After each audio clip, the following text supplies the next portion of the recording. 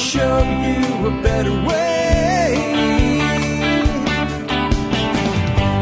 You don't have to be another face in the crowd. Hi folks, this is Jack Spirko with another edition of Survival Podcast. As always, one man's view of the changing world, the changing times, and the things that we can all do to live a better life if times get tough or even if they don't. Coming to you once again from Hot Springs Village, Arkansas, high atop the Highway 7 ridge line from TSPN, the Survival Podcast Network headquarters. Today is Wednesday, August the 3rd, 2011, and it is episode 716 of the Survival Podcast. And what are we going to talk about today? We're going to talk about where you're going to live. Where are you going to live? And I don't necessarily mean tomorrow, but I mean for the long term. Where are you going to spend the rest of your life? When you finally get to a place and say, this is where I'm going to build it. This is where I'm going to create that better life for myself. What's that place going to be like? And I don't mean what kind of stuff will you have. I mean, where geographically are you going to be? And I don't mean will you be in Idaho or Florida. That can come into it. But what I'm going to do today is I'm going to break down the places that we choose to live as people into 5 primary areas. And those are urban, suburban, small town, true rural, and remote. And I'm going to talk about the good, the bad, and a little bit of the ugly of all 5 of those. And I think it'll be a different way of looking at this. And it'll help with the question I get all the time. I'm trying to decide whether I need to move out to the wilds of Montana or not. Well, if you like it there, then you probably do. But that's really not what you're asking. What you're asking is where I live now, or where I've been living up till now, or the place that my wife wants to live. Is it safe? Is it right for me? Or what am I giving up if I go to the wilds of Montana, or even the wilds of Missouri, or the wilds of Arkansas, or the wilds of North Carolina? I can tell you that in a lot of these states that we think of as being very densely populated, well, they are. They're extremely densely populated in 2 or 3 cities. And there's places in Texas where you could walk for 10 days and never see another human being. And I guess people say, well, Texas is a big state. There are places in Connecticut, folks, where you could get lost and no one would even know where to look to find you if you hadn't left something behind. So remote can be almost anywhere. And the other ones can be in any state in the union, definitely. Before we get into that, though, let's go ahead and take care of our sponsors. They do a lot to help take care of you. Sponsor of the day, number 1 today, Fortress Defense Consultants. You know, whether you live in an urban environment or out on a remote homestead, the sad fact is there are people out there who would like to take what you have and make it their own, or just want to do you harm. That's reality. And it's something that touches us all no matter where we choose to live. And that means that it makes a lot of sense to be trained and be able to use our Second Amendment rights to defend ourselves with firearms if necessary. But if you're going to do that right to self-defense, that right to have the capability to take the life of another human being, comes with some extensive responsibilities and knowing how to do it right, knowing how not to endanger the innocent when you do. That's why I think it makes sense to, when you start looking at, well, which firearm do I add next to my collection?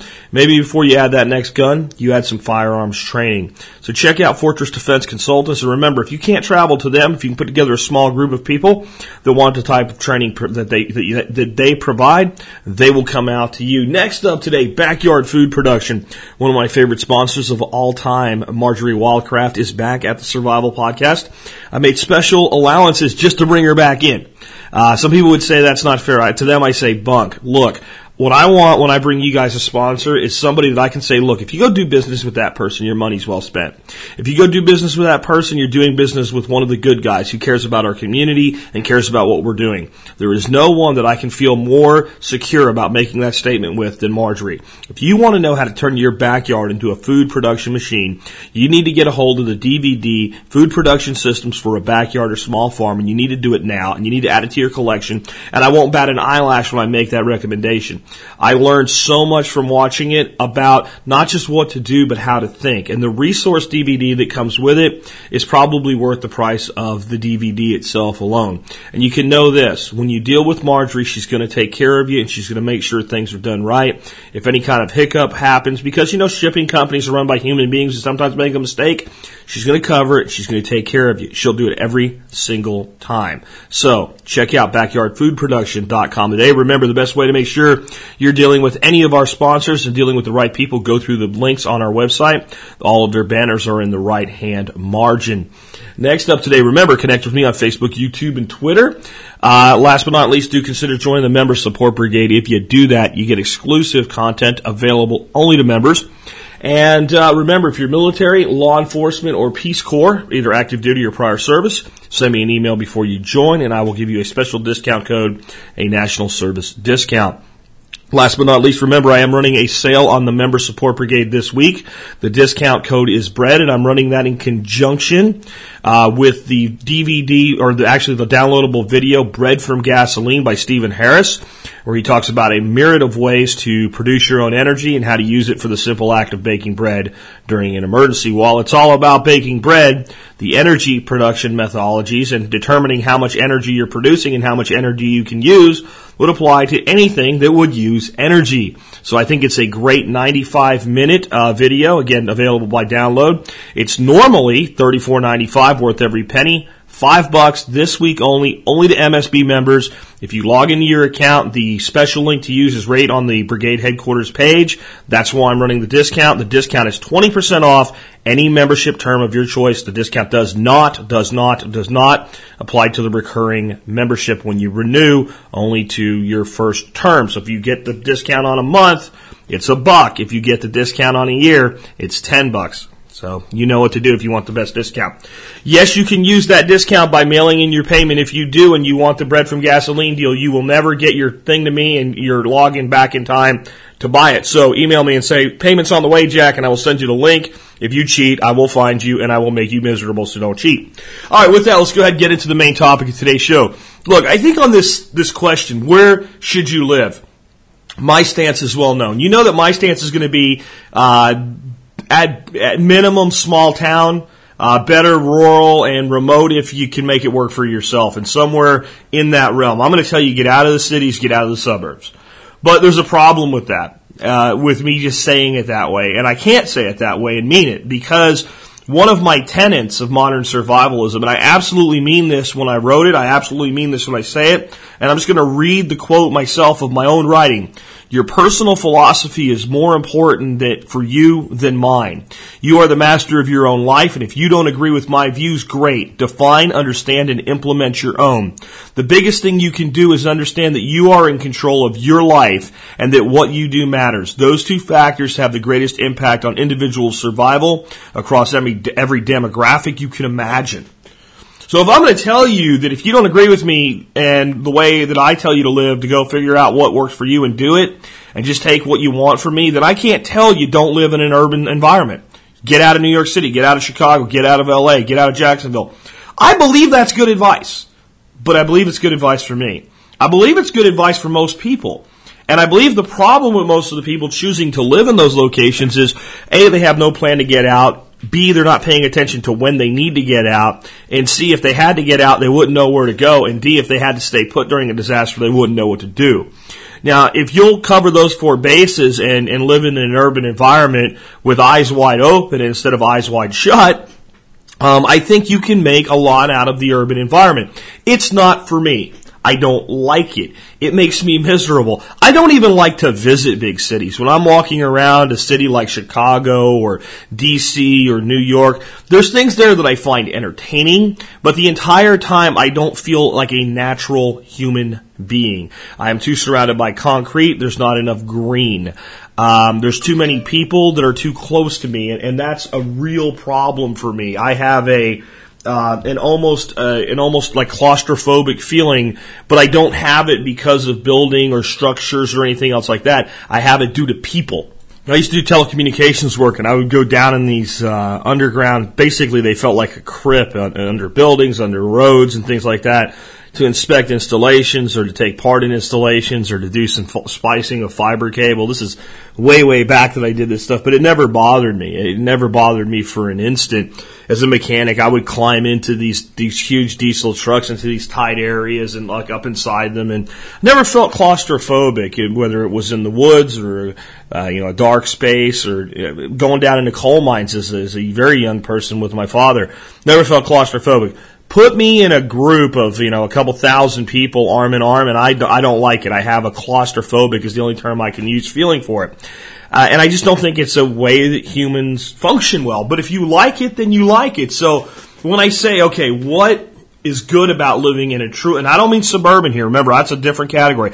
I'm not about urban, I'm talking in the cities, like right down in the most densely populated areas of the cities. Big cities, 1 million plus populations or larger. Cities like Dallas, Fort Worth, Atlanta, Houston, Philadelphia, Los Angeles, San Francisco. And those of you who think a lot like me right now are going, nothing. There's nothing good about that. It all sucks. And I understand your feeling, but let's be honest and let's look at it and let's say if that's the kind of environment you either have to live in or because of certain things choose to live in, what's good about it? One thing is it's incredibly resource rich. Now, those resources are completely dependent on continuous importation as far as the daily resources. But I'm not really talking about that. I'm talking about if something goes wrong and you need to improvise something and you need a container or shelter or any type of thing, there's so much stuff that could be salvaged, scavenged, and used in a really urban environment, more so than even a suburban environment. And so there's a lot of resources there, both in good times and resources can be improvised in bad times from an improvisation standpoint. They're also the first to receive aid. If there's some kind of major calamity and a city with 2.5 million people is without power and the suburbs are also without power, they're going to focus on the most densely populated areas first and work their way out to the suburban, rural, type areas. So generally, you're first to receive aid in any type of situation. There's also a huge density of social groups. If I want to get a group going out here in Hot Springs, the Hot Springs area, which is a fairly large, small town is how I would describe Hot Springs, and then I'm in the rural part of that, kind of off the small town, there's a sizable population. There's, I think, almost 30,000 people in Hot Springs. So you'd think that, there'd probably be a permaculture group. There ain't. And it would probably take a lot of work to really get one going. I may try to do it, but you get my point. If you're in Los Angeles, you can find all kinds of people that want to discuss that issue. And whatever issue you're interested in, you'll find it there. There's a huge density of social groups. And it's weird in some ways. You're going to hear me talk a lot about community today. And one of the things I've noticed in a lot of the urban environments is people, and this is true all the way into suburbia, generally will maybe not know a lot of their neighbors. But yet they have a lot of social groups with strong community binding them together. They're just not the people that happen to live near each other. They have a community built on ideals. And there's something to be said for, list 50 activities, list 50 ideologies, and if you have any one of them, you can probably find an existing group or easily create a group that can discuss and work on and evolve those. So there is that density of social group activity there. There's easy transportation options. Now, we've all heard horror stories about the subways and what have you, but, I used to work the D.C. market when I was in sales. And it was my favorite market to go to. I never drove to D.C. I would actually drive to Philadelphia, and I was living up near Allentown at the time, and I would drive to Philly. It was about an hour drive to Philly. And I would get on a train at the train station, and I would take about a 2-hour train ride down to D.C., so my entire commute to D.C. was about 3 hours. And then I had about 8 sales reps that handled the D.C. Area for me. And not just D.C., but the surrounding area in Maryland and Virginia. And there was a thing there called the Metro. And to me, in all the cities I've been to as far as mass transit, when it comes to subway trains, the Metro in D.C. is the best one I've ever seen. Easy to understand, reliable, fast, and the easy nature of the navigation. You know where you want to go, man. Boom. And I could call all my reps that I had appointments with for that week that I was in there and say, pick me up here at this time. And I knew I was going to be there. And if you were living there, working there, what have you, you have that available. It's extremely affordable. I can see living in D.C. Or Chicago or several other cities and maybe having a car but not using it very often. And I'm not trying to say polar bears, but there is a certain cost issue there, and there's a certain convenience issue there.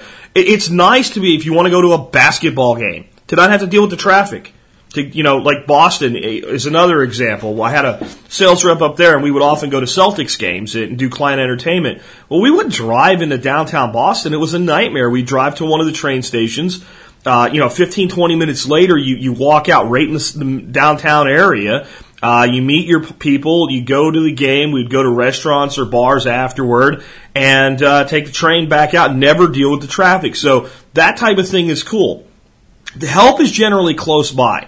911 is going to get you somebody showing up a lot quicker in the middle of Midtown Manhattan than you're generally going to get if you live out in the sticks.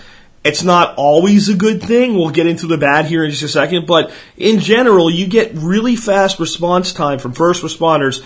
All things being equal in urban environments, you get quicker response times. Now, we all know there's parts of the urban environment that are really bad. The cops don't even want to go there. I'm talking about the place that you would choose to live, not the place that you would be forced to live by not having the means to live elsewhere. So I'm talking about living in a reasonable, decent lifestyle in the urban environment. And there is an abundance of materials. I said resource rich at the beginning, but I'm now talking more about like anything you want to get your hands on. If you find a new recipe on TV and you want to make it, you go to the local market, you're probably going to find anything you could want as an ingredient. And anything else, from consumer goods to food to you name it. The cities are the distribution hubs. It's where everything that's going to go into an entire region of a state will generally move through certain big cities within that state. So that means that you have an abundance of availability. Well, let's talk about the bad. Number one, in a big disaster, in a really big disaster, contrary to the mythology of, the roving hordes going out and stealing potatoes, corn, and tomatoes from farmers, the cities and the urban areas are magnets for those in need during a disaster. If you really get things wiped out and people have to pick up and start walking somewhere, they don't go away from cities, they go towards them, which means that what resources are there become strained quickly. When Katrina happened, and they had to send the people that they couldn't take care of in New Orleans somewhere else, did they send them to rural Texas? Did they send them to central Louisiana? Did they send them to rural Alabama? Did they send them to Montana? No. Where did they send them? Houston, the fifth largest city, it's either the fifth or sixth largest city now in the United States. That's where they sent people. So what you need to understand about cities is as times get tough, unless that city's been ground zero and blown to the ground, refugees go to cities. They don't go to vacant open spaces. All right? We want to believe that because it makes for good fan fiction when we have battles with mutant zombie bikers. But in the reality, the bigger the area, the more resources, the more of a magnet it is in a bad time. Population density risks in general. Part of why I don't feel comfortable in that crowd of people arm in arm 2,000 strong or more is because there's just a danger there in of itself. Enough people interact the wrong way, potential for mob violence, severe breakdowns. In a disaster, that density becomes an even greater risk of that. I won't go deep into it. I think we all understand what happens when the first couple rocks knock out the first couple shop windows and the people that threw the rocks aren't immediately cuffed and taken away. As soon as it's seen that we can get away with this, it starts this spiraling effect. Next is an expensive cost of living in safe areas. Sure, I can find you cheap places to live in Dallas, Texas. I get right in the middle of the city. I can find you one. You won't want to live there. Now, we have guys that are doing it and proving it can be done and trying to change those communities, like the urban farming guys. By the way, I'm interviewing them Friday, and they should be on the show Tuesday next week. It's great when people do that, but is that what you want to do? Do you want to move into kind of one of the worst of the worst areas where drive-by shootings go on? If you want to live in an urban area and you want to live in a relatively safe, clean neighborhood in an urban area, you're going to pay a lot of money for it. The next one is what I call government regulation density. This is a fact. The closer you get to a city, the closer you get to the municipal offices that house the ass clowns that run around inspecting everything and telling other people how to live their life. When you are in the middle of an urban environment, you have more regulation, more crap, more government, more bullshit to deal with because you're paying a higher property tax, which is another downside, and that's what funds all that shit. So you're right there in the ground zero of Ass Clown Central. The closer you get to courthouses, municipal buildings, etc., the more regulation you're going to have. And the biggest density of them is in urban areas. The next one is food scarcity. Now, you might look at this and go, no, there's plenty of food. You go into a city and there's market after market after market and huge amounts of food, but there's millions of people consuming that food. And most of that food is on a 72-hour rotation period. And that means that if anything cuts off the food supply for 72 hours, the shelves go bare. And then the reality is they go bare within 12 of the potential of a disaster. We've all taken pictures and sent them to me, right? You guys do it all the time whenever there's a snowstorm or whatever.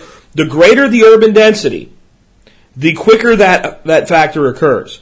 You go into all these little mini markets and things like that, because not a lot of big shopping markets in downtown New York, but when the snow's coming and people know they're going to be shut in for a few days, man, they wipe those things out. And the reality is, because there's so many little ones distributed throughout, it shouldn't be that way.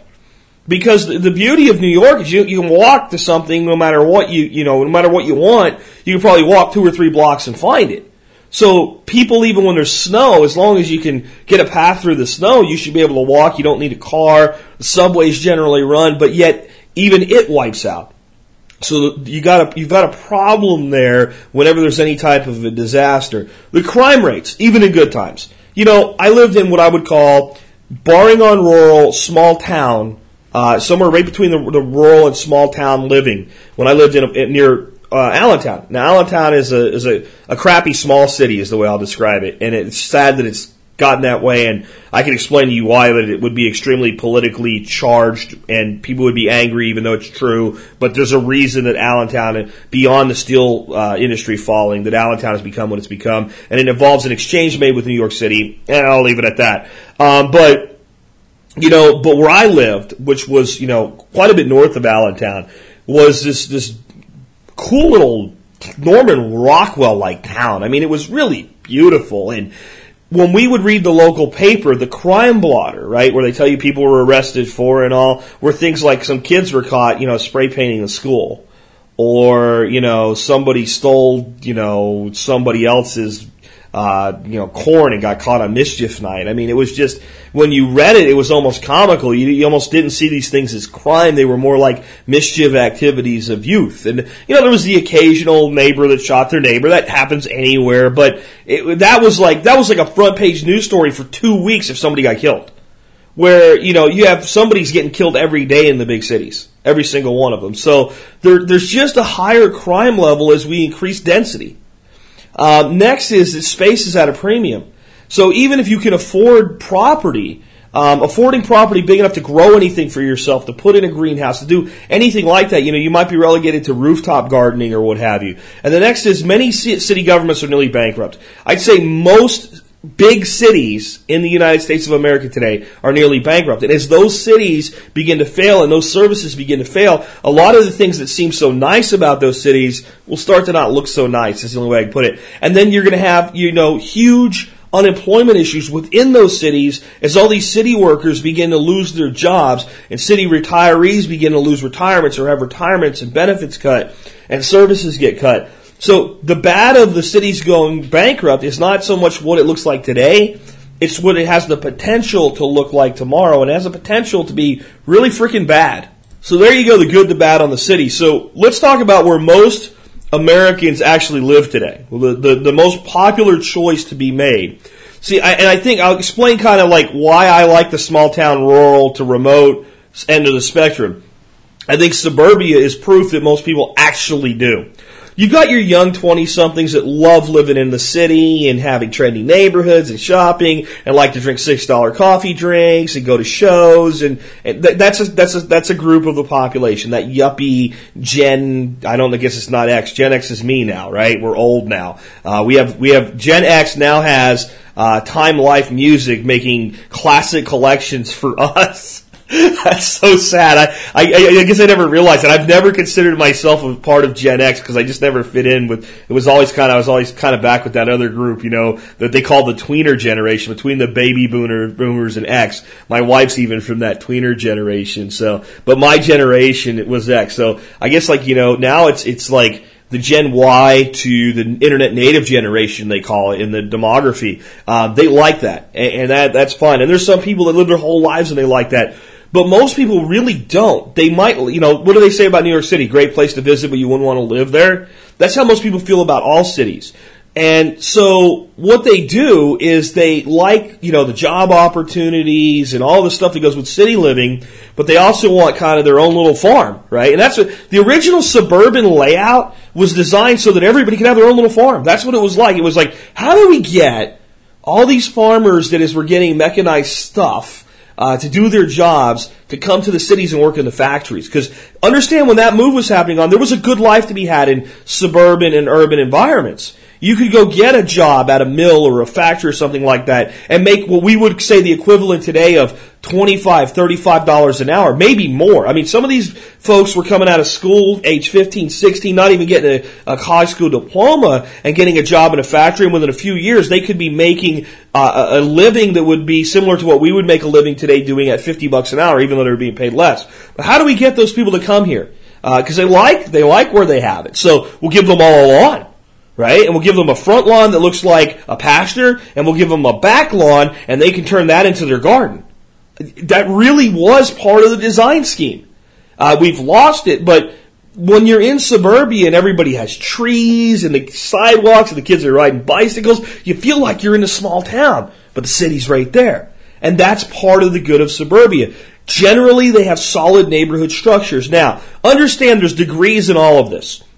There are suburban neighborhoods that aren't really in the urban density areas that I can show you in the Fort Worth, Dallas area. Forest Hill springs to mind. The houses are nice. They're generally well kept, but it's a high crime area.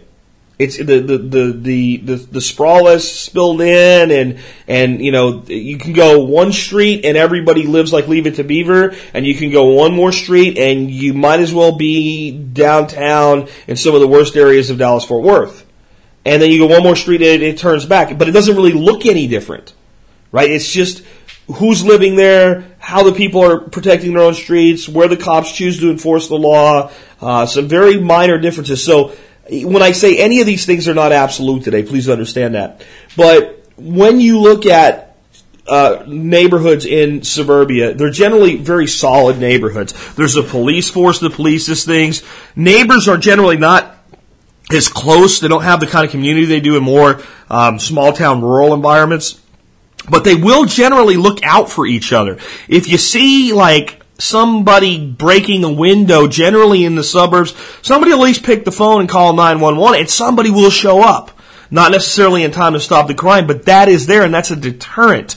Land is sufficient for home growing because of what I said earlier. Most suburbs, you have a lawn where you can, either grow something in the front or backyard. We'll talk about the bad and, front yard gardens being banned in some areas and stupid shit like that. But in general, most suburban areas, even if you can find some houses that are too shaded or the lawns are too small, for, whatever you're willing to spend, for a decent home in that suburban environment, you can find a yard that you can make very, very productive from a self-sufficiency standpoint. I'm talking a garden, maybe some bees, maybe some rabbits. I mean, you can actually turn most 1/10 or larger suburban lots into something that might provide as much as 50% of your needs if nobody gets in your way, and we'll get to that in a second.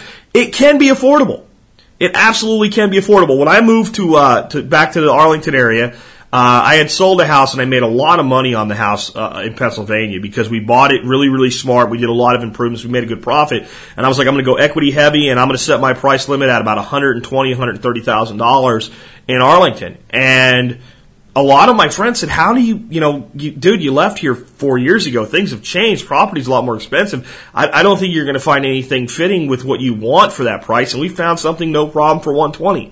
So you can be very affordable in the suburbs from a property purchase standpoint, not necessarily from a tax standpoint, but at least the cost of the property itself. It's also reasonable access to career opportunities. A lot of the stuff is in the cities. There's, tons of people that live in Arlington, Texas, work in Dallas or work in Fort Worth, but it's reasonable access. You can drive in. You can commute in with public transportation.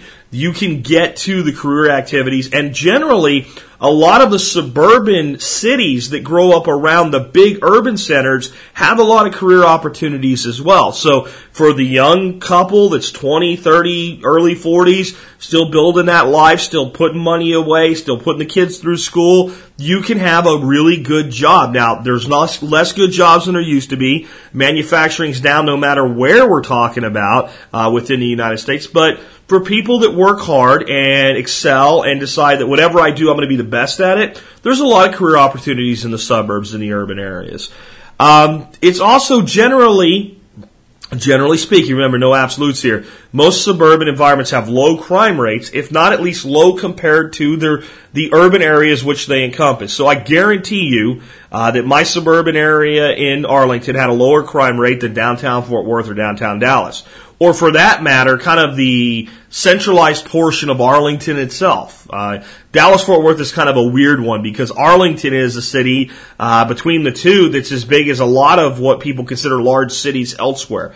And Grand Prairie kind of fits that. Irving definitely fits that. Las Colinas fits that. So it's kind of a little bit different of an environment. I think Minneapolis-St. Paul has some mid-cities that are kind of like that as well. But you know, even when I lived in Jacksonville, Florida as a kid, we lived in an apartment complex with a relatively high population density, only a few miles from the school I went to. But there was a lot less crime there than downtown, where my dad owned a service gas station and tire shop. So when you move into the suburbs, you generally get lower crime rates, at least compared to the urban area which they encompass.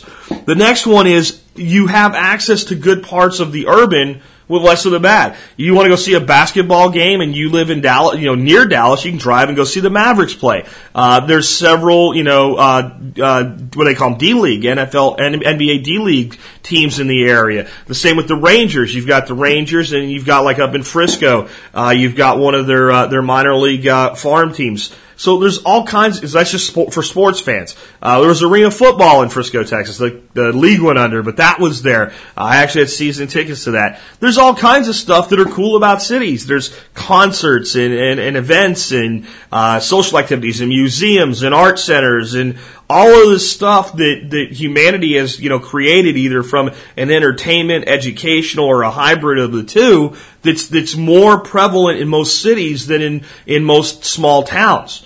And when you live in suburbia, you can go in, you can enjoy them, and then you can go the hell home and get away from there and go back to your nice quiet suburb. The next thing is you do have pretty fast first responder times. When a major neighborhood is without power or services in a suburban city like Arlington, Texas, or like parts of Jacksonville, Florida, or parts of Philadelphia, PA that wouldn't be considered urban, they get pretty fast response times. They get prioritized over all of the further outlying areas. There's generally local police stations for the smaller suburban town or remote stations off the main urban town if they're covered by, like Dallas, for instance. You got suburbs in Dallas that even though they're covered by Dallas PD, they have their own little substations. So they've got substations for fire, they've got substations for police, and they have the access to the infrastructure and resources of the larger department. So fast and generally fairly competent first responders. Now, people would say, well, look at Katrina. New Orleans was a big city, and their first responders were completely incompetent. Their first responders were wiped the hell out. They were right in the middle of ground zero with them. And they were completely overwhelmed by the situation. No matter what you have in place, you can be overwhelmed. But that's kind of the good of suburban. Now the bad. High taxes. I can't get my head around that I used to find it acceptable, before we got rid of our home in Arlington, that I paid more in property taxes than the mortgage payment that I have now. That just seems ridiculous to me at this point. I can't believe I was ever acceptable enough with that to allow it to happen. But I lived where my family wanted to live and where my son wanted to live and near our family, and it wasn't a bad life. But when I think about how much money was taken away that I worked so hard for to pay taxes just for the privilege of living there, It makes me ill. Regulation density is still very high in the suburbs. It's not as bad as living in, kind of your downtown urban areas, but there's plenty of inspectors, there's plenty of people to cause problems. My buddy Hal, who passed away last year, one of the last things he did to his house to improve it was he put a pool in the backyard. And he had this, covered area off the side of the house. Well, when he got his permit to put his pool in, the inspector came out and said, well, I'll give you your permit for your pool, but that overhead structure has to come down. It's a code violation. And he was never even able to actually explain to him why the thing had to come down. And Hal was thinking, well, maybe I just don't even need a pool. And basically the guy was like, well, it doesn't work that way. You can have your pool permit or you can not get your pool permit. But now that I know that's there, it's coming down. And then this jackass went up and down the street looking for similar structures and found 4 in the neighborhood and made everybody take them down. And he still really didn't explain why they had to be taken down, but everybody did comply with that. That's stupid. All right, this is one like these things were dangerous or whatever. I think it had something to do with side lot easements or something like that, but these things weren't really preventing any kind of easement access. No one needed any easement access, and it's exactly what it was. It's easement access because this neighborhood that Hal lived in had what's called a 0 lot line. And those of you not familiar with that, this is something you want to stay away from in suburbia as far as I'm concerned. With a 0 lot line, let's say if you're standing at your house looking to the front, the right side of your house is sitting on the property line.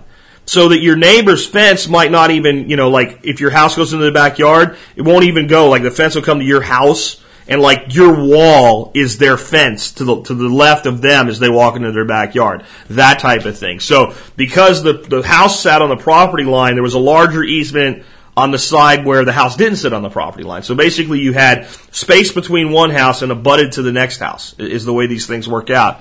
And it's just an insane way, but builders can, on each street can fit 2 or 3 more houses in by doing this way, rather than just doing smaller lots. It's some kind of efficiency thing.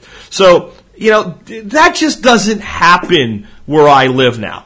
No one's going to come out and make me take an overhead cover that's at least properly constructed down. And they probably wouldn't make me take it down if it was improperly constructed. In fact, they wouldn't even know it was there or care or come look. And if it fell on me, it's my own fault. So there's a lot more regulation density in the suburbs. They also are full of what are called my evil nemesis, the homeowners association. I won't go off on that today. Just say I hate them. I hate them. I hate them. And it's getting in a lot of suburbs where it's very hard to find a house in a nice area without a freaking HOA because they're invasive like a virus. And anybody who started an HOA, if you come see me and you tell me you started an HOA and it's a normal HOA, not some kind of new one that actually prevents the stupidity, duck after you tell me because I'm going to punch you in the face. Every single person behind the starting of an HOA needs at least one person to punch you in the face for creating additional regulation and interfering with people's lives. And that's as far as I'll go with that. Right up there with the HOA and right up there with the regulation density is the nosy and meddling neighbor. Maybe your city technically is not supposed to have chickens, but maybe nobody in the city government has time or cares if you have a chicken. But if your nosy ass neighbor looks over and sees your chicken, even though it doesn't cause them any problems, and starts making phone calls, then somebody will come up and stop you from doing that. Generally, the more dense your population and the way suburbs are, you might go out your back door and you might be able to see into 5 or 6 backyards of 2-story, maybe more. Neighbors see that. Things that nobody really cares about, one pain in the ass cares about, makes a phone call, makes your life miserable. That's part of what I don't like about the suburbs. Population density also relatively high. All the things we said about urban population densities, a little bit less, but most of them just as bad. Many suburbs are parts of smaller cities, surrounding cities, smaller towns, or parts of the urban centers. So again, a nice suburban area, still under the Dallas city limits, subject to the same problems that come from being associated with Dallas, even though it's not the same living environment. Dallas is nearly bankrupt. Little Rock's nearly bankrupt. Central Falls, Rhode Island, little bitty city up there in Rhode Island, is bankrupt. Jefferson County, Alabama, near bankruptcy. So all of these big cities that are going bankrupt affects the suburbs, and in some situations, it's a smaller city that's like the whole city's a suburb. I would classify Arlington that way. Arlington is a city, an independent, on some level, sovereign city with its own mayor, its own council, what have you, but it is a suburb of almost Dallas and Fort Worth at the same time. And if Dallas and Fort Worth implode, all of that overflow is going to hurt them just as bad. And again, then Arlington itself can go bankrupt. I don't know how, would they tax people? I don't know how they possibly can, but if there's a way to do it, they'll probably figure it out. So you've got the bankruptcy threat. Let's move on to small towns. And this is the one that I think most Americans are going to be the happiest in. I think most Americans are going to be happier in small towns than true rural, especially if you grew up in any kind of a town, city type environment where you're used to being surrounded by more people and the good parts that we've talked about thus far. So small town, what is the good stuff of a small town? It's almost all of the good of suburbia with less of the bad. So you get all of the good stuff in suburbia, and you get less problems with HOAs. You get less problems with nosy neighbors. You get less population density. You get less taxes, right? I mean, so it's like all we just said. Generally, they're also less regulation dense. Unfortunately, that's changing. A lot of what you would call the true small town. And to me, the difference between a small town and suburbia is often what's around it. So you could have a town with 10,000 people. And you could have a suburban town with 10,000 people. And the chief difference between those 10,000 people is, one, the true small town, you're a little less dense. The land area those 10,000 people occupy is a little bit bigger. And in the more densely populated suburb of 10,000, it's adjacent to, attached to, or surrounded by, or part of a larger city infrastructure numbering in the millions. Right? So I don't really consider the little small town that's 4 hours from any major city to be a suburb. Right? Because there's no city for it to be a suburb of the urban, right? So when you get into there, you generally get less regulation. But unfortunately, a lot of people from the bigger cities are moving to the smaller towns to get away from the big cities and then going, well, that's not how we used to do things. Well, why is it okay for my neighbor to have a chicken? Maybe I need to go to the town council and do something about that. And a lot of these small towns are letting this happen because they're just caught unaware. They're not expecting it. Nobody's made or bitched about this, made a scene or bitched about this stuff for 50 years. Nobody alive can remember any time that anybody ever complained about a freaking chicken. But then in come the yuppies, and all of a sudden the chickens, and they take over. They're good at organization. They band together. They find all the people in the small town that didn't like the chicken in the first place. They make the most noise, and all of a sudden chicken is off limits. And that's just an example with the chicken, right? It can be anything. So unfortunately, in a lot of small towns, there's getting to be more and more of the regulation pain in the ass. So if you live in a small town or you move in a small town, you need to fortify that low regulation environment. You need to be active. You need to keep your ears to the ground. You need to pay attention. Another story. When we lived in our little hamlet, little beautiful Norman Rockwell small town of Northampton, Pennsylvania, we had a neighbor that lived in, I went and introduced myself to everybody in the neighborhood. There was only about, I'd say, 15 houses in our whole little neighborhood, and they all had a minimum 1 acre lot. That was how the area was developed. And I said, after meeting the next door neighbor, this old lady and this old man, to my wife, they're the only ones here that are a problem. And it was based on a comment they made about some trees that shared our property line, saying if they bother you, you can trim them. And like nobody would even worry about something like that, unless you were a land freak that was worried about, controlling certain things. Well, a guy that lived on the corner where you turned into our neighborhood off the main road wanted to build a garage.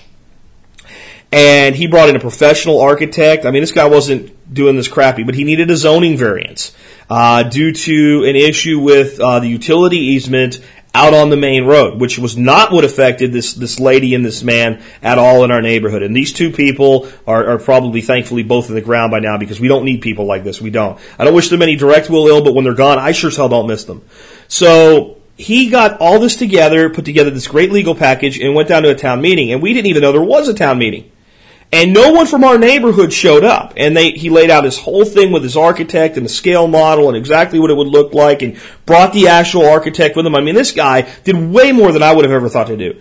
And the whole council goes, well, I don't have a problem with that. And this old lady and this old man say, well, we have a problem with that. No one in our neighborhood wants this garage. It's going to look bad when people pull into our neighborhood and whatever. So he didn't get his variance. All right, now that's a small town, and this is the big thing, had he told and he was under the impression, because these two people had lived there the longest and they had this seniority complex in their head, that when they said a lot of people in the neighborhood had problems with it, that they did. And we didn't find out about this until later on.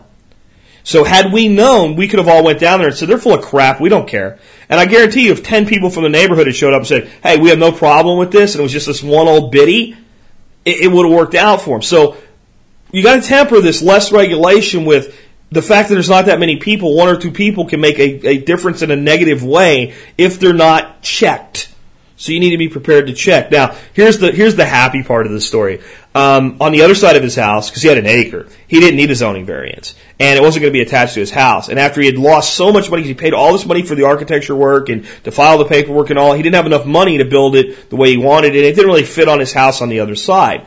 So he got one of those great big, like giant aircraft-looking Kwanzaa hut things to put in his garage and shop.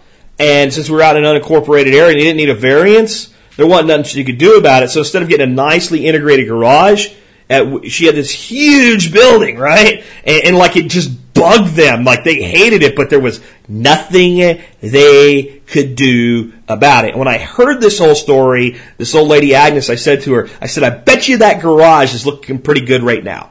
Right? And I mean, that's the kind of crap that can go on in small towns with this encroachment of regulation if we don't stay on it. Generally speaking, lower crime rates, I won't say a lot about that. It kind of speaks for itself. I've mentioned it already.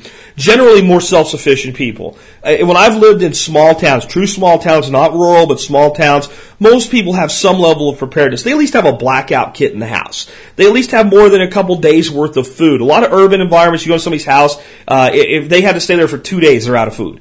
Very seldom is that the case in the suburbs, but it's never the case in the small towns. They're used, it's kind of a big deal. I got to get in the car and I got to go pretty far to go get some stuff, so I'm not going to live on the edge. So you're able to ride through disasters better in small towns because people live in a way that just predisposes them to some level of preparedness, even if they don't call it that. They're generally more affordable to live in, with lower taxes sometimes.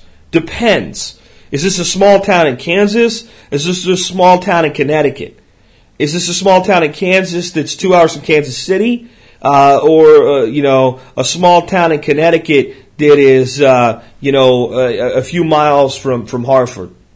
I mean, they're not really in a suburban part of Hartford, but people could commute to Hartford, and people that work in Hartford could easily commute back and forth. That changes everything.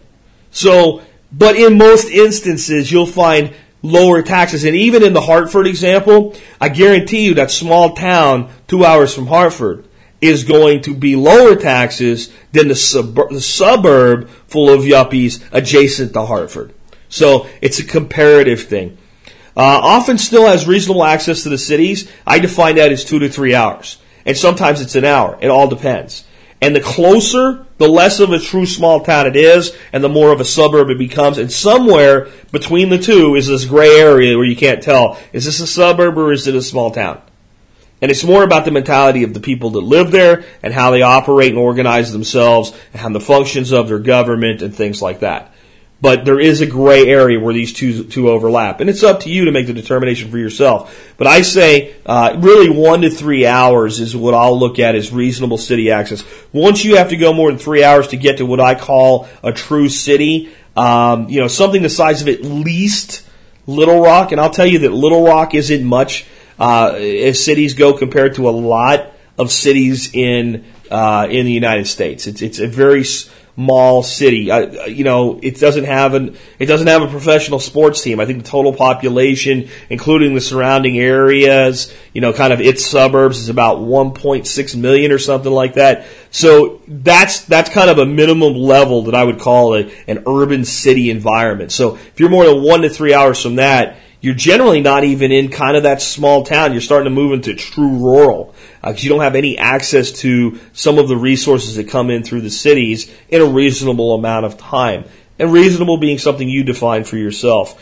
You also have what I would call reasonable response times for first responders. Even your more isolated small towns, your population is 5 to 15,000 and what have you, and your surrounding rural areas and all, they generally have, competent fire departments, competent police departments, competent ambulance, paramedics, EMTs.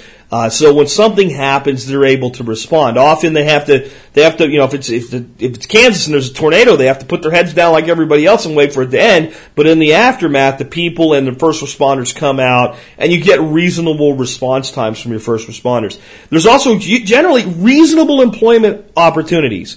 Now, if you are a, neurobiologist, there might not be a lot of opportunity for you.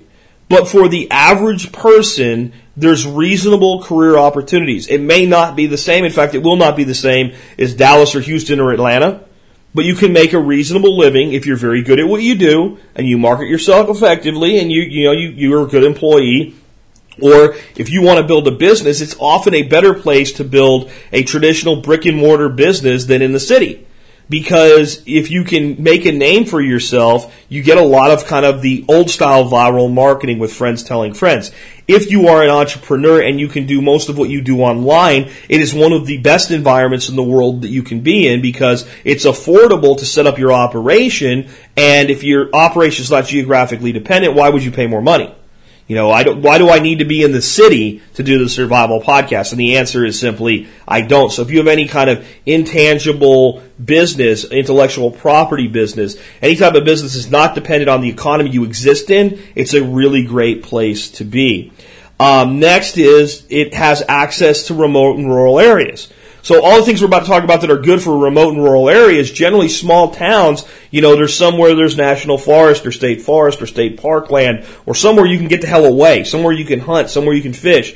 Now, a lot of big cities have that too, but it's not the same. And I'll tell you what I mean by that.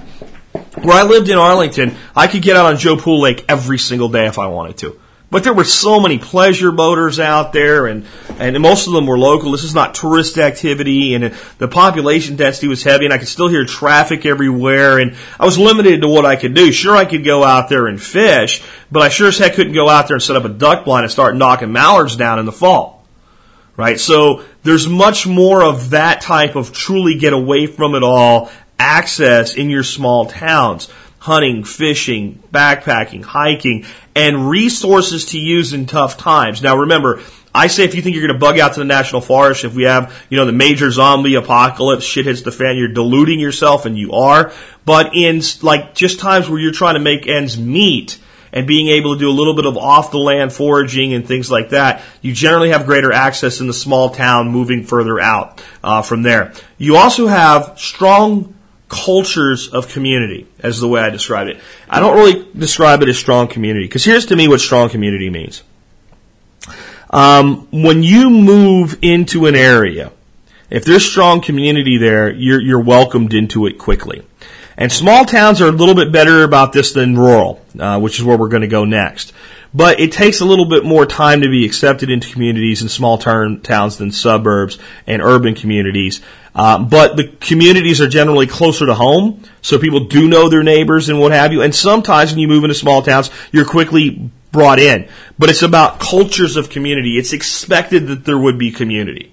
And that, I think, is really a strength. And I don't think it takes that long to be accepted in, especially the small towns. They're kind of the quickest to take you in that have it close to home. Where the urban communities, suburban communities, you can find a group with like ideals somewhere, and when you show up, you're in until you do a reason to be out. But they're less likely to have a community where everybody goes over to Joe's house on the third Sunday in June and has a barbecue.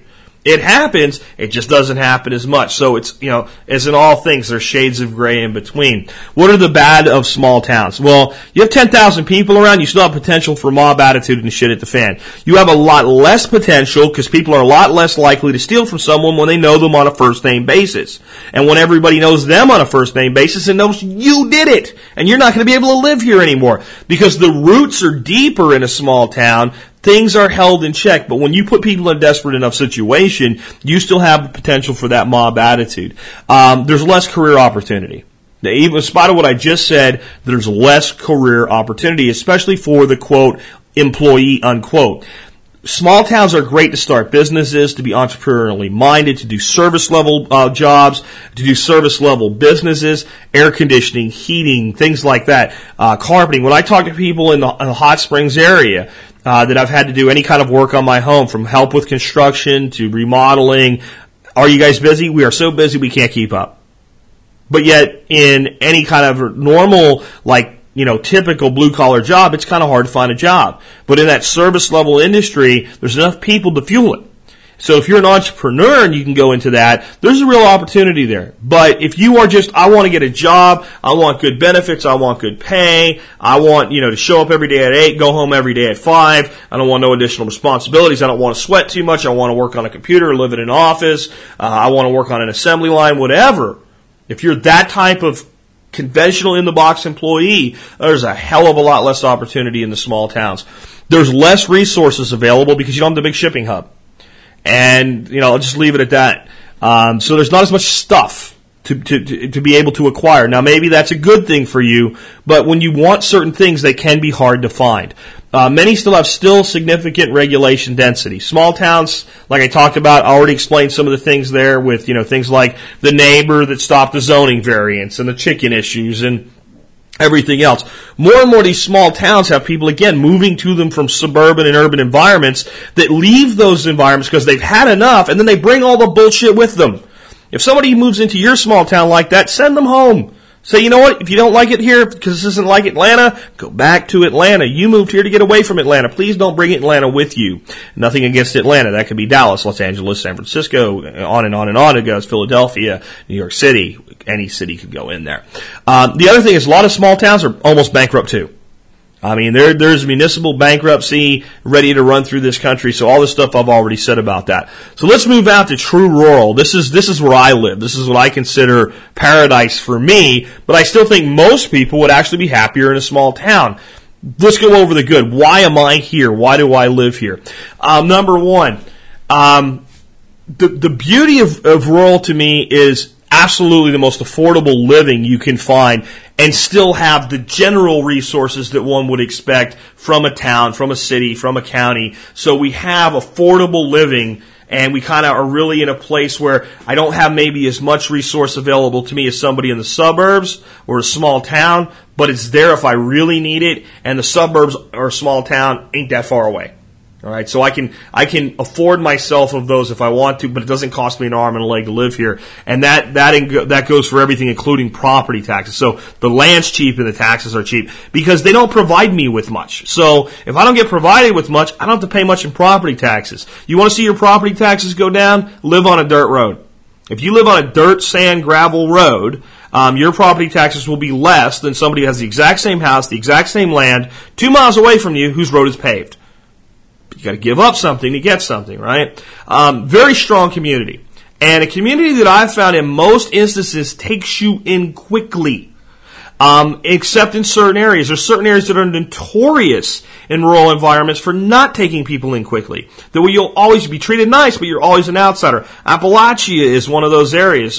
Parts of Tennessee, parts of Virginia, parts of West Virginia. I know people that have lived in those areas personally.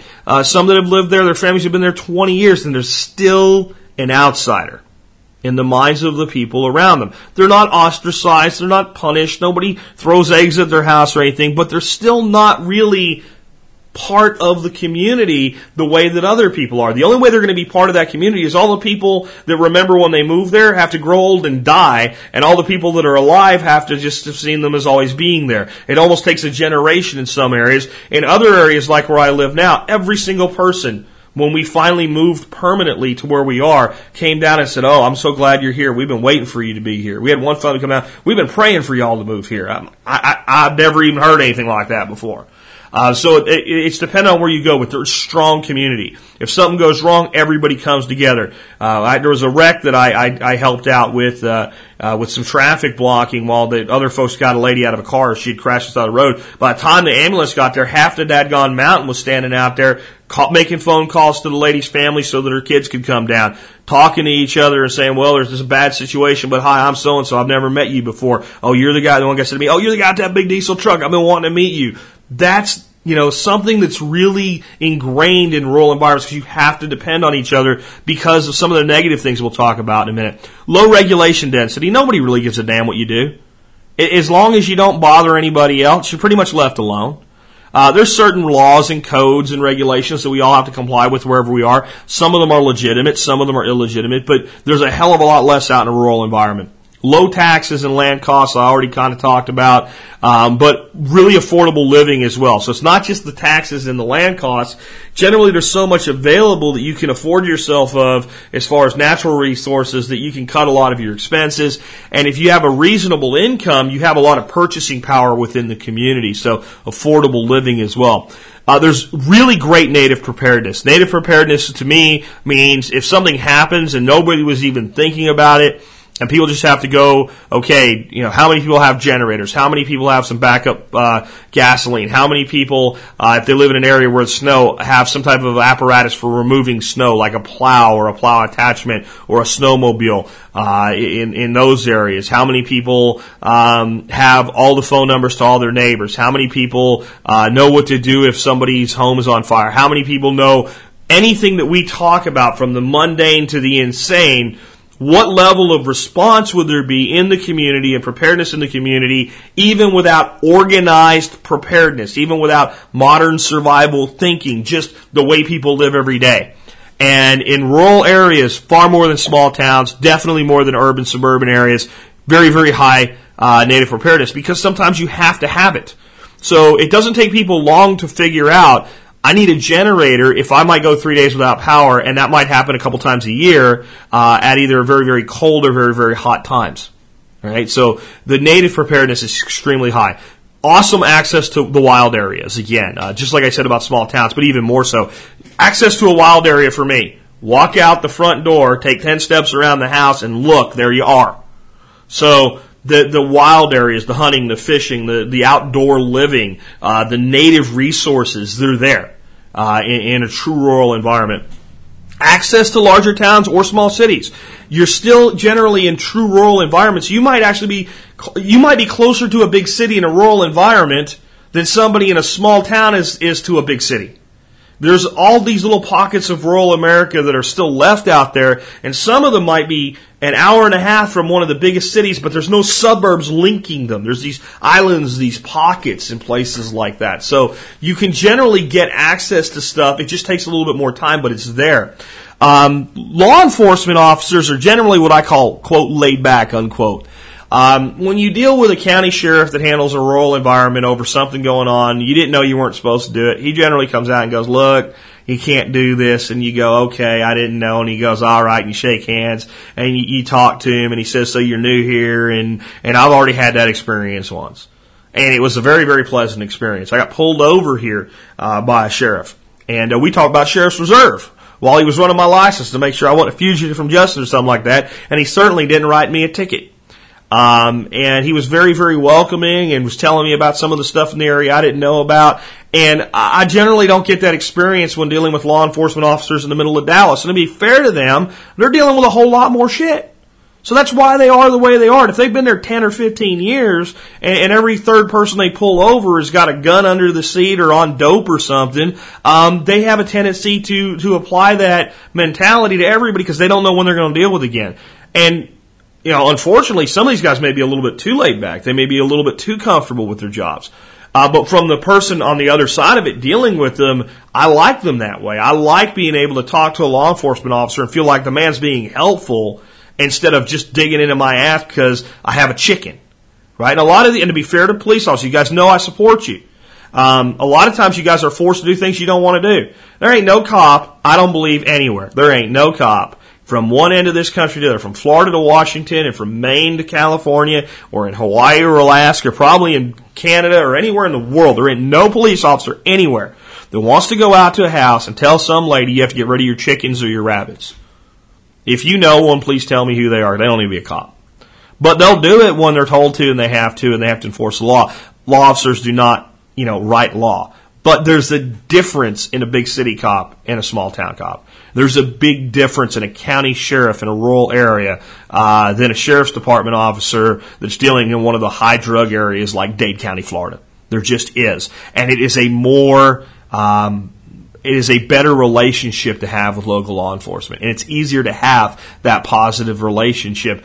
And they're smaller departments, so it doesn't take long before you pretty much know all the ones that work in your area, and they know you, and that has definite advantages. Less potential for confusion, better communications. I'd like to see it everywhere. It's just easier in these areas, right in with the next positive. Lower population densities. I don't like lots of people.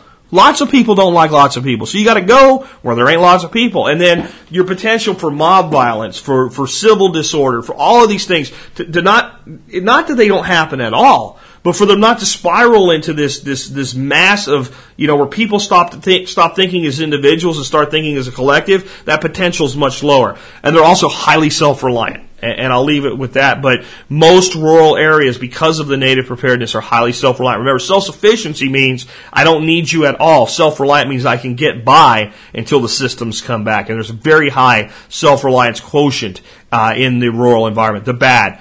Generally at the bottom of priority of response. If power goes out for me and the other 50 households that live, on the, it's probably about 1,000 acres of property with 50 houses, guess what? We're last.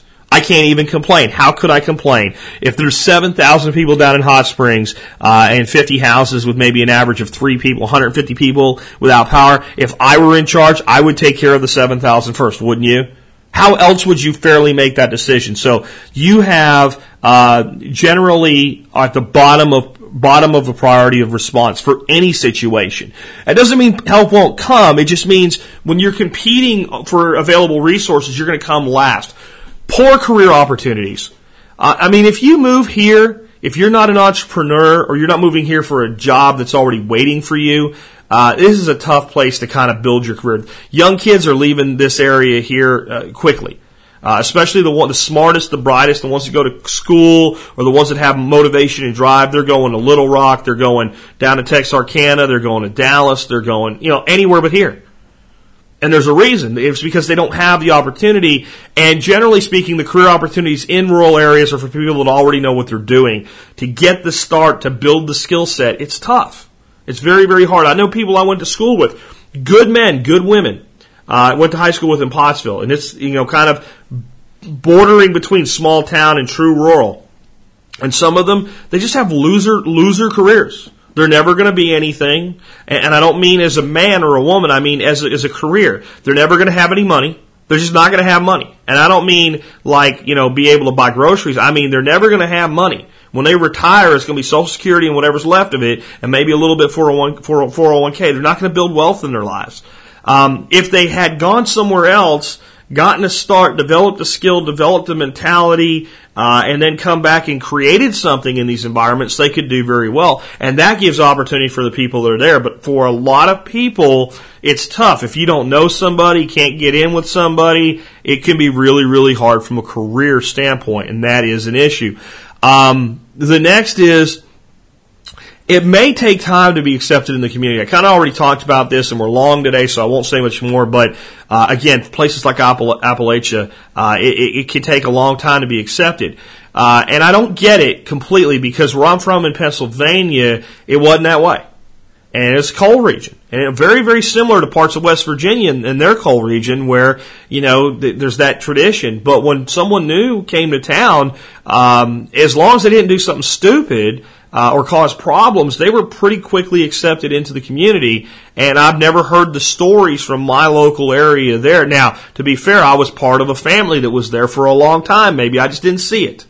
But I really don't believe that it's there the way that it is in some of these parts of West Virginia, Tennessee. This distrust of anybody from the outside. But in some areas, it's going to be there.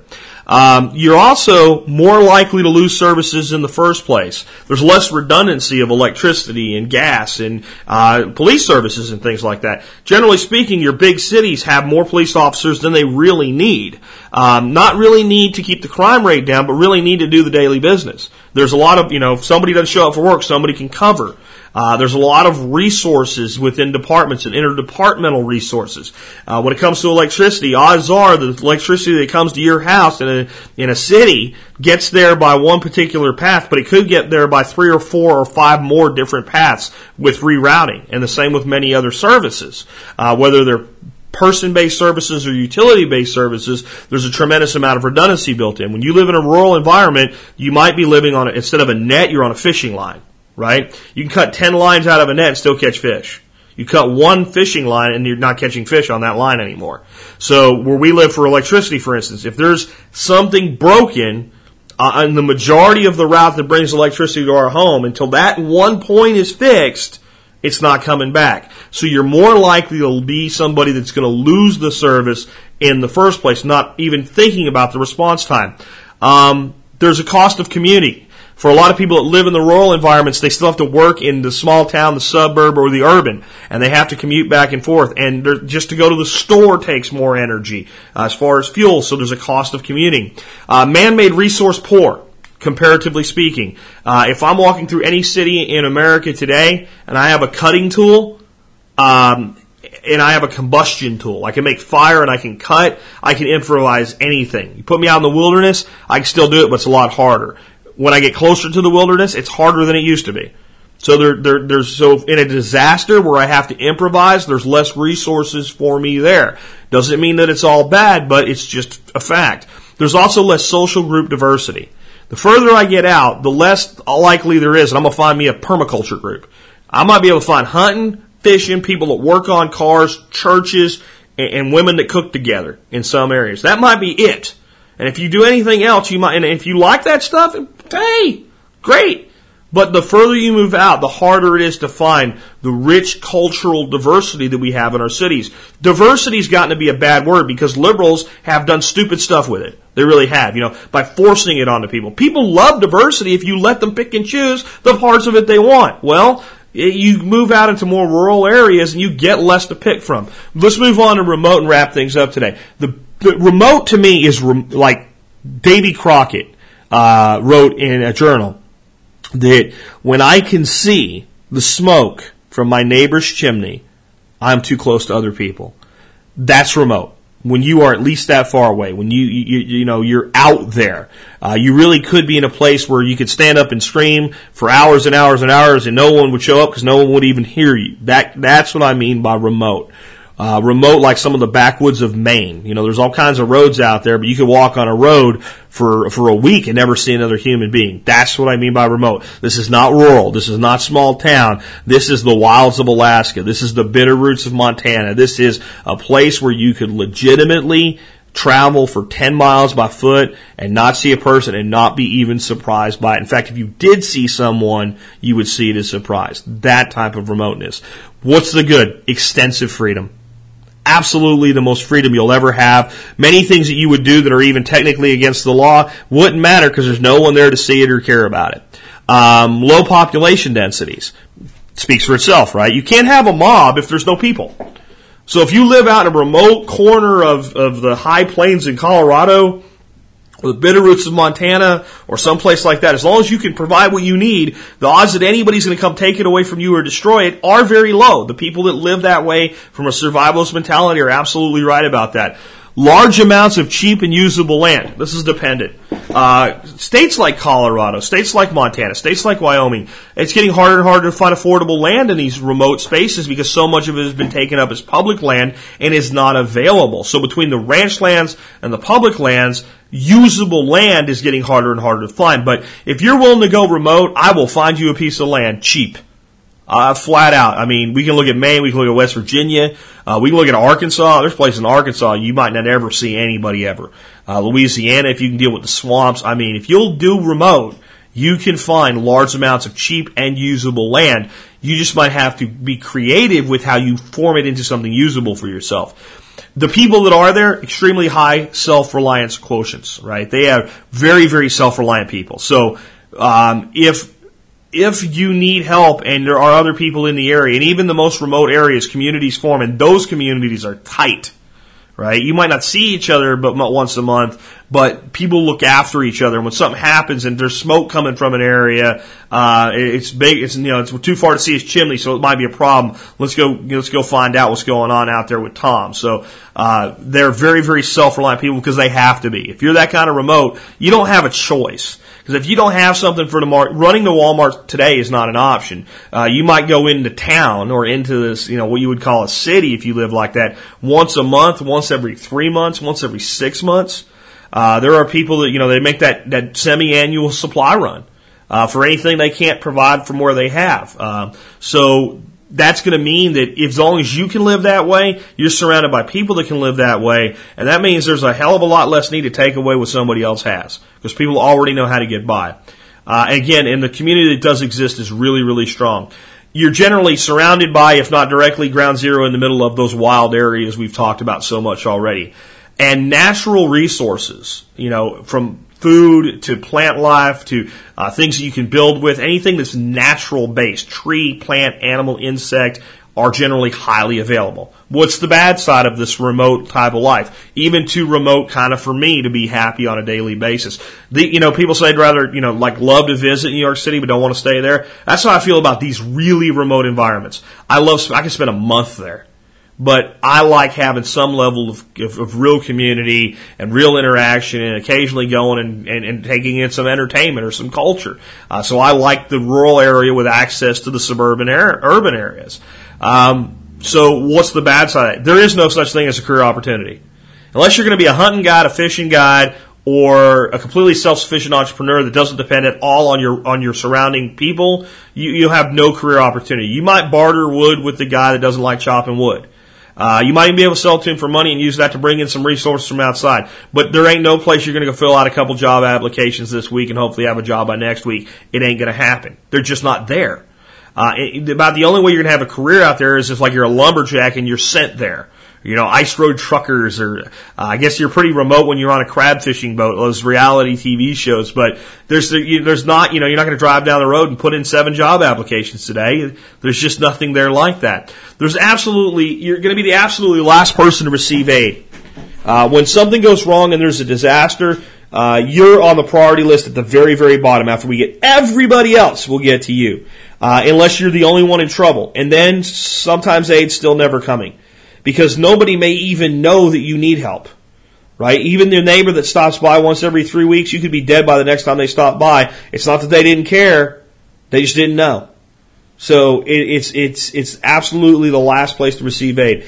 I would say it can be flat out lonely living like that. Even if you're a couple or a small group of people, you get tired of each other. Take a road trip with somebody for long enough, and you start to wear on each other's nerves, even if you love each other.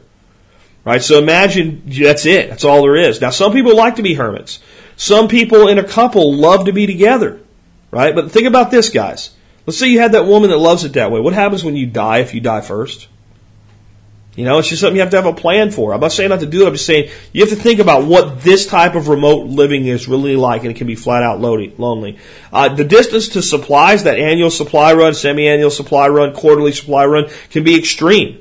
And you got to have redundancy. You got to have 2 vehicles to live like this. Because if one doesn't work, man, you got to have the other one available. It's almost the case in some areas you almost have to have 2 vehicles, one to provide the capacity to haul stuff back. But when you do go, if you're a couple, you guys you can't ride together. You got to follow each other in case somebody breaks down. Because if you're in the middle of nowhere and you break down, who's coming? You might not even have cell signal. This is the type of remoteness I'm talking about here. If somebody does want to victimize you, it's a lot easier to get away with. If I'm scumbag and I want to go out and just kill some people, well, this is the perfect place to do it. Doesn't happen a lot because those people generally shoot back. But if I want to steal, if I want to rob, if I want to rape, if I want to pillage, it's actually easier to do in the remote environments. I might be more likely to end up dead and buried in a backyard, and no one even know where I went to as the bad guy. But the same is true the other way around. So, because there's not a lot of law enforcement activity. There's not a lot of help coming. So it's an easier way to be victimized. It's very difficult to raise children like this. I believe that children need community more at that time in their life than any other time.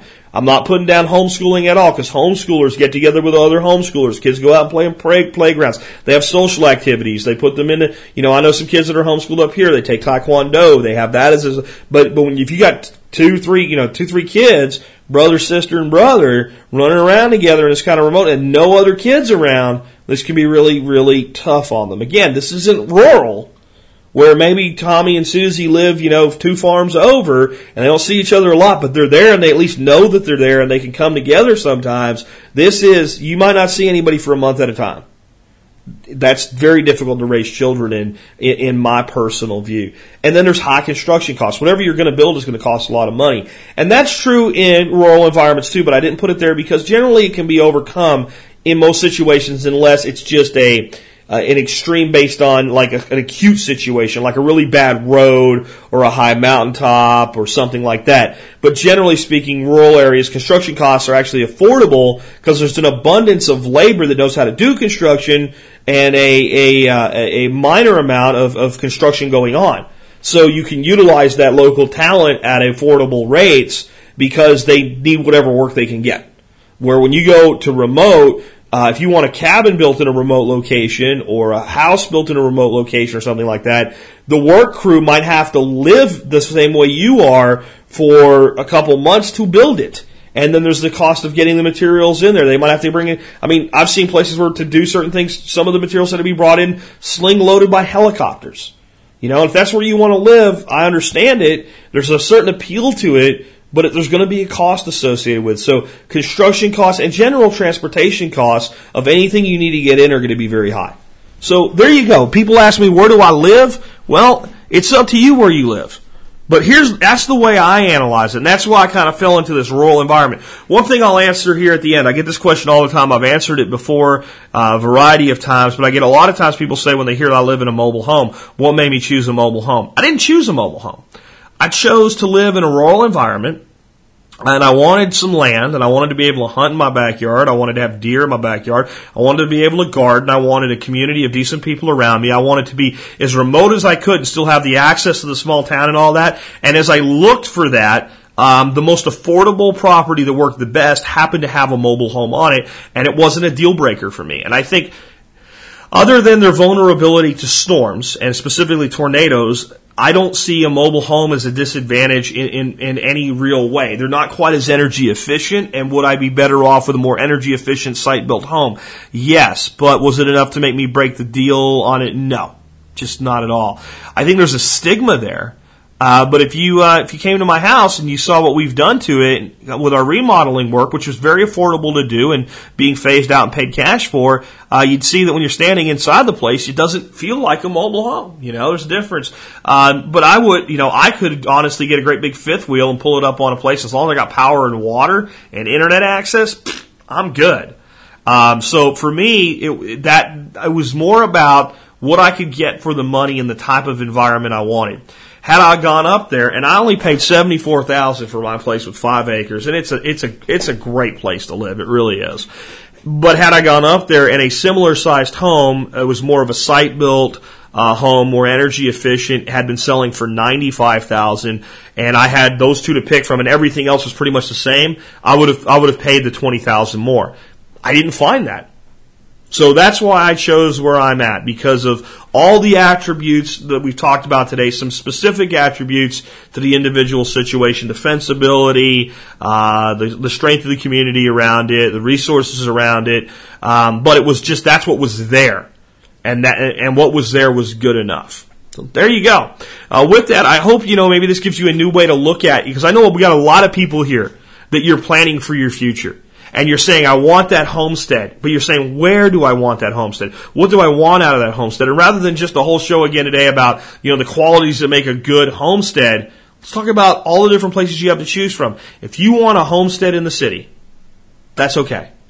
Just understand with eyes wide open the things you need to be prepared to do if things go wrong.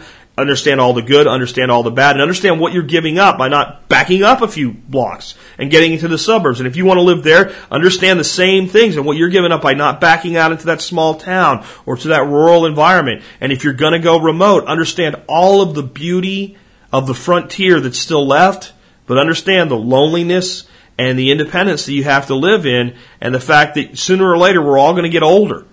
And when you get older, it's not as easy. So for some of you, that might mean that you build a life for yourself in some kind of a base camp, and you go out and maybe live for a few years that way now. Nothing wrong with it. That could be a few years or a few weeks. I took a couple months when I got out of the Army, and I spent a good part of it on the Appalachian Trail. And I hiked from basically central Pennsylvania up to Vermont. And that was, and I spent my whole time on the trail, either staying and camping on the trail or staying in some places that are available along the way where you can rent a room for a night and get a proper shower and things like that by walking a few miles from the trail. And there's all kinds of cool ways to do that. That wasn't anything like going out and living in the Bitterroots for 3 or 4 years, but it was a good part of my life. So there's balance in between these things. So as you're deciding how you want to live your life and where you want to live your life, make these considerations and figure out what works best for you. And if what works best for you isn't what works best for me, don't worry about it. And if it's not what I would choose, don't worry about it. If somebody that wrote a book somewhere says that it's a bad place to be, they don't know. They've probably never been there. You know, if somebody that's a blogger tells you that the zombies are going to get you because you live there, they don't know either. It's all about being prepared and having redundancies built into your life. And most importantly, living in a way day to day that makes you happy. There's no good to come from moving out into a rural or remote area and knowing you're safe if the end of the world as we know it comes, but being miserable every day. That's not survival. That's existence. Survival is living in a way where you can thrive as a human being.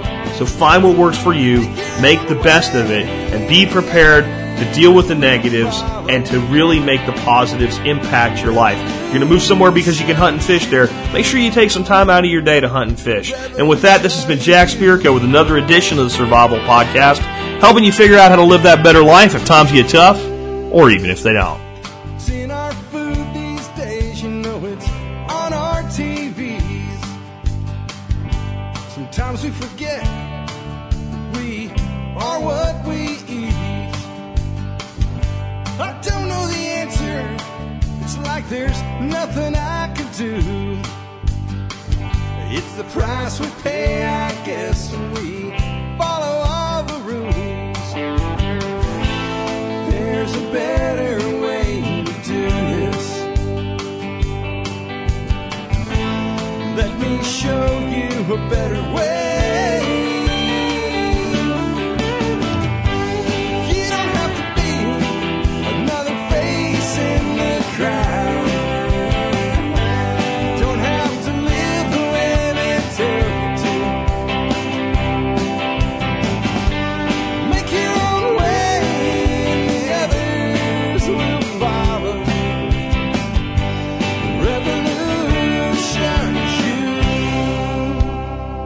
Revolution is you.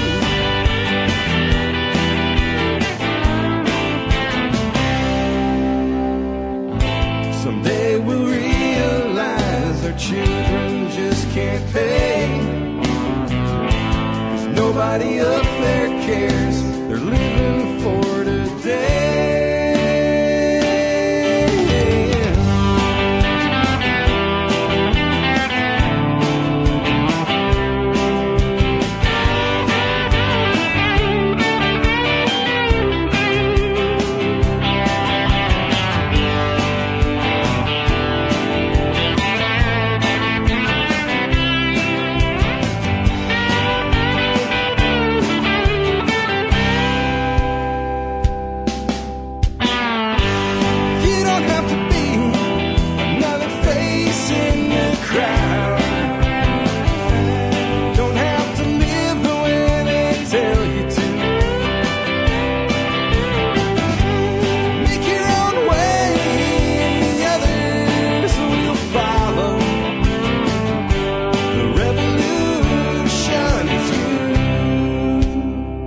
Revolution.